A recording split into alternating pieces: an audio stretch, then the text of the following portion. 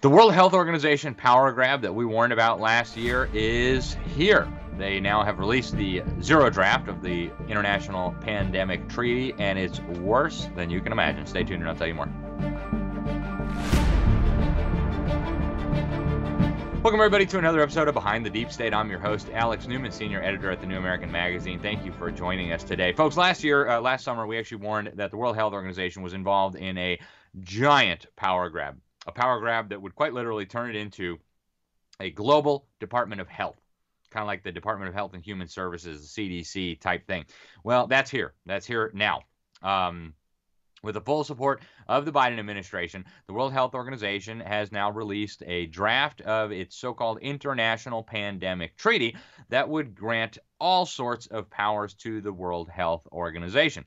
Some of these you won't even believe, right? So they're going to be meeting, actually today, we're releasing this on February 27th. They're going to be meeting today to work out the final elements of it. But even what has been released so far is just absolutely unbelievable. So under the banner of the world together equitably, this draft would give the World Health Organization the power to not just declare that there is an international pandemic, an emergency, but also to manage the response to that international pandemic and emergency. And they did such a good job during COVID that, hey, why not trust them with even more power, right? Folks, this is crazy talk, and yet it is exactly what's happening here. Once the WHO declares that there's an international emergency, all of the member governments, which would include the United States if Biden gets his way, would then be forced to accept dictates from the World Health Organization, whether that be on what kind of treatments are used, vaccine mandates, whether we need lockdowns, what we should do with our supply chains,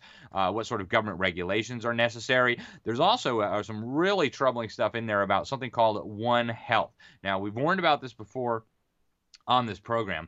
This is an effort to bring everything into the health realm, right? It's kind of merging animal health and nature health and biodiversity all into human health as if they're all related and as if they are the perfect pretext for total control over humanity. Now, the UN has adopted this, the CDC has adopted this, the World Bank, all kinds of international institutions have adopted this idea. And one of the even more troubling elements of this is that it includes direct attacks on what the WHO and its member governments describe as misinformation.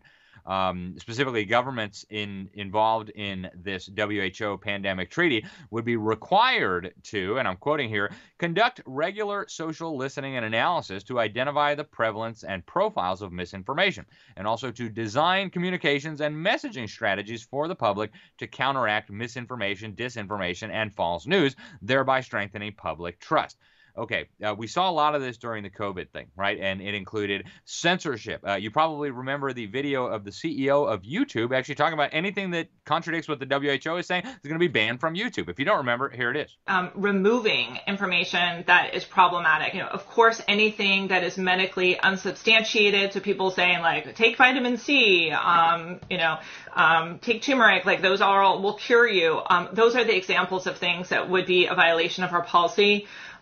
Anything that would go against World Health Organization recommendations would be a violation of our policy. And so remove is another really important part. So there you go, folks. Anything that contradicts the World Health Organization's propaganda needs to be silenced. Now, the UN actually claims they own the science. They've said that repeatedly. And the director of communications for the UN, Melissa Fleming, actually did a podcast with the World Health Organization where she talked about a partnership that the UN now has with Google to promote their misinformation, their propaganda, and to silence everyone else. If you don't remember that, check out this clip. We partnered with Google, for example. If you Google climate change, you will, at the top of your search, you will get all kinds of UN resources. We started this partnership when we were shocked to see that when we Googled climate change, we were getting incredibly distorted information right at the top. So we're becoming much more proactive. We own the science, and we think that the world, should know it. So that is what we're dealing with here, folks. Just to be clear, this International Pandemic Treaty is going to require global propaganda campaigns by the WHO, by governments, global efforts to silence voices that do not go along with the agenda, and that very much includes attacks on your most fundamental rights. Now, when it comes to the U.S. government, right, the U.S. Constitution is very clear that you need to have treaties ratified by the U.S. Senate. 2/3 of the senators have to give their advice and consent. If they refuse, of course, America is not bound by that treaty. Well, under the Biden administration, and the Epoch Times has reported on this, but under the Biden administration, they are basically saying that, no, we don't need Senate approval anymore. They're claiming that even though treaties need to be ratified by legislatures, this draft says that it'll be going into effect on a provisional basis as soon as it is signed by the delegates of these governments and dictatorships, so by Joe Biden's minion, and then it's going to be legally binding on the member states before it's even ratified by the legislatures.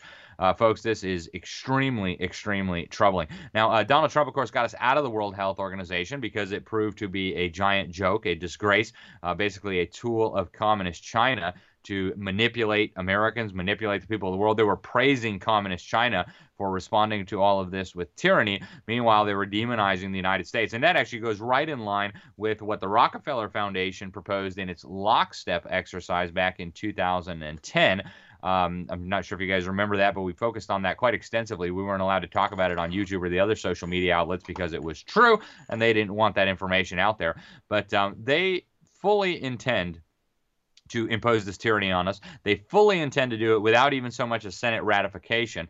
And folks, I want to remind you that the federal government cannot accumulate new powers beyond those delegated in the Constitution merely by signing up to a treaty.